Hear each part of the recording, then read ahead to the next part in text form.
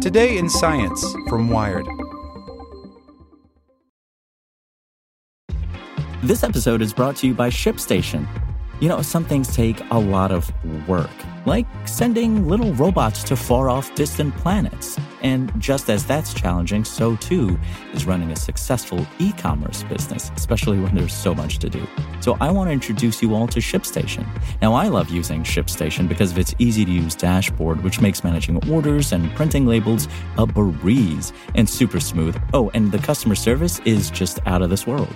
It's exactly what you need to help grow your business. Sign up for your free 60-day trial at shipstation.com/technews. That's shipstation.com/technews. With the Lucky Land Slots, you can get lucky just about anywhere. This is your captain speaking. We've got clear runway and the weather's fine, but we're just going to circle up here a while and get lucky. No, nothing like that. It's just these cash prizes add up quick. So I suggest you sit back, keep your tray table upright, and start getting lucky. Play for free at LuckyLandSlots.com. Are you feeling lucky? No purchase necessary. Void where prohibited by law. 18+ terms and conditions apply. See website for details. Here's today's spoken edition of Wired. Elon Musk wants to go to Mars, and he wants you, especially if you are a NASA string puller or deep-pocketed futurist, to help him get there. Sporting Tony Stark facial hair, Musk outlined SpaceX's plan today at the 67th Annual International Astronautical Congress in Guadalajara, Mexico. It involves a slew of new technology, gigantic reusable rockets, carbon fiber fuel tanks, ultra-powered engines, plus spaceships capable of carrying 100 or more passengers to the Red Planet, landing, then returning to Earth to pick up more. Musk doesn't just want to go to Mars, he wants to build a civilization there, which means he'll need all the sweet gear to make it cheap enough to work. But Musk's admittedly loose estimates, buying yourself a single ticket to Mars right now using non-existent tech would probably cost around $10 billion. The same amount of cash could buy you a few square blocks in Midtown Manhattan. But once the so-called SpaceX interplanetary transport system is fully operational, he estimates that a person will be able to travel to the Red Planet for around $200,000. Roughly the same as a two-bedroom in Madison, Wisconsin. The ITS, Musk says the name needs some workshopping, would accomplish the cost cuts primarily with lighter materials, stronger rockets, and reusable technology. Take a ride with Elon through his Martian fantasy. You and 99 or more other passengers board a huge crew vessel atop a massive new rocket. Combined, they are about as tall as a 40-story building. 42 Raptor engines rumble to life below, and soon you and your fellow pilgrims are gunning through the upper atmosphere at tens of thousands of miles per hour. After depositing you in orbit, the first stage booster drops back to Earth and flies itself back to the launch pad at Cape Canaveral. After some indeterminate refurbing, a crane attaches another spaceship on top. Except this one has no people. It's full of fuel. The rocket launches again and releases the spaceship, which meets your spaceship in orbit and transfers its fuel load into your ship's tanks. Repeat a few times until your ship is topped off, then you head for Mars.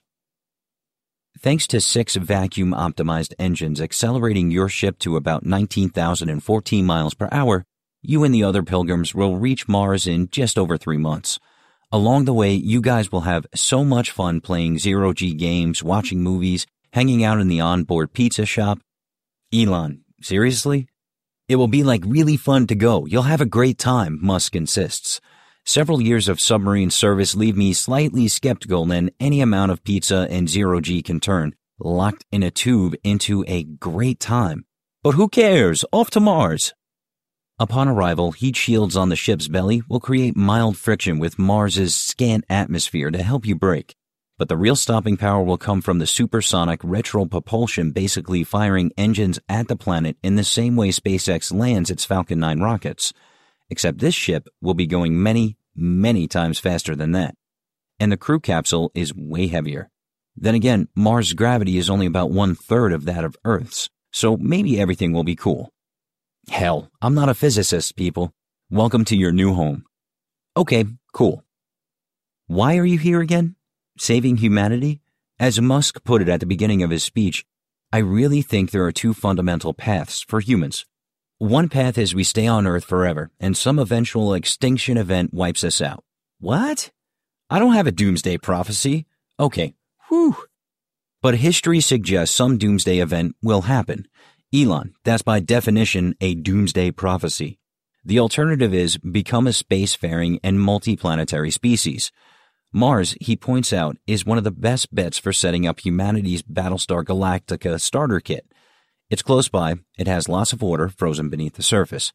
For farming, the atmosphere has vital nutrients like carbon dioxide and nitrogen, and the gravity is just 30% that of Earth, which means you'd be able to lift friggin' anything and dunk like Michael in Space Jam. Plus, red never goes out of style. And importantly, ITS is not a one-way system. Using methane fuel harvested from the Martian regolith, Musk says the spaceship would be able to live free from Mars's weak gravity and return to Earth. This part of the plan is crucial in cutting those interplanetary costs. If commercial aircraft weren't reusable, a red-eye might cost you $500,000 or more. But just like reusable jetliner makes it possible for you to fly anywhere in the continental U.S. for under $1,000, Musk says his reusable system will make Mars cheaper than most mortgages. Musk's ultimate vision is a Martian city of millions. This will take thousands of ships, tens of thousands of trips, and in his estimation about 40 to 100 years. But all that starts small. Despite a recent pre-launch explosion, Musk still hopes to send a Dragon 2 capsule to Mars in 2018, when Earth and Mars orbits bring the planets closest to one another. Then again and again every 27 months when Earth and Mars again perigee, SpaceX will transport 2 or 3 tons of equipment to the Martian surface. Pardon the mixed metaphor, but this whole thing redefines the word moonshot. Musk has always stated that his goal for SpaceX is to get to Mars. All these ISS resupply contracts and communication satellite launches are just ways to build capital and develop technology on the way to that goal.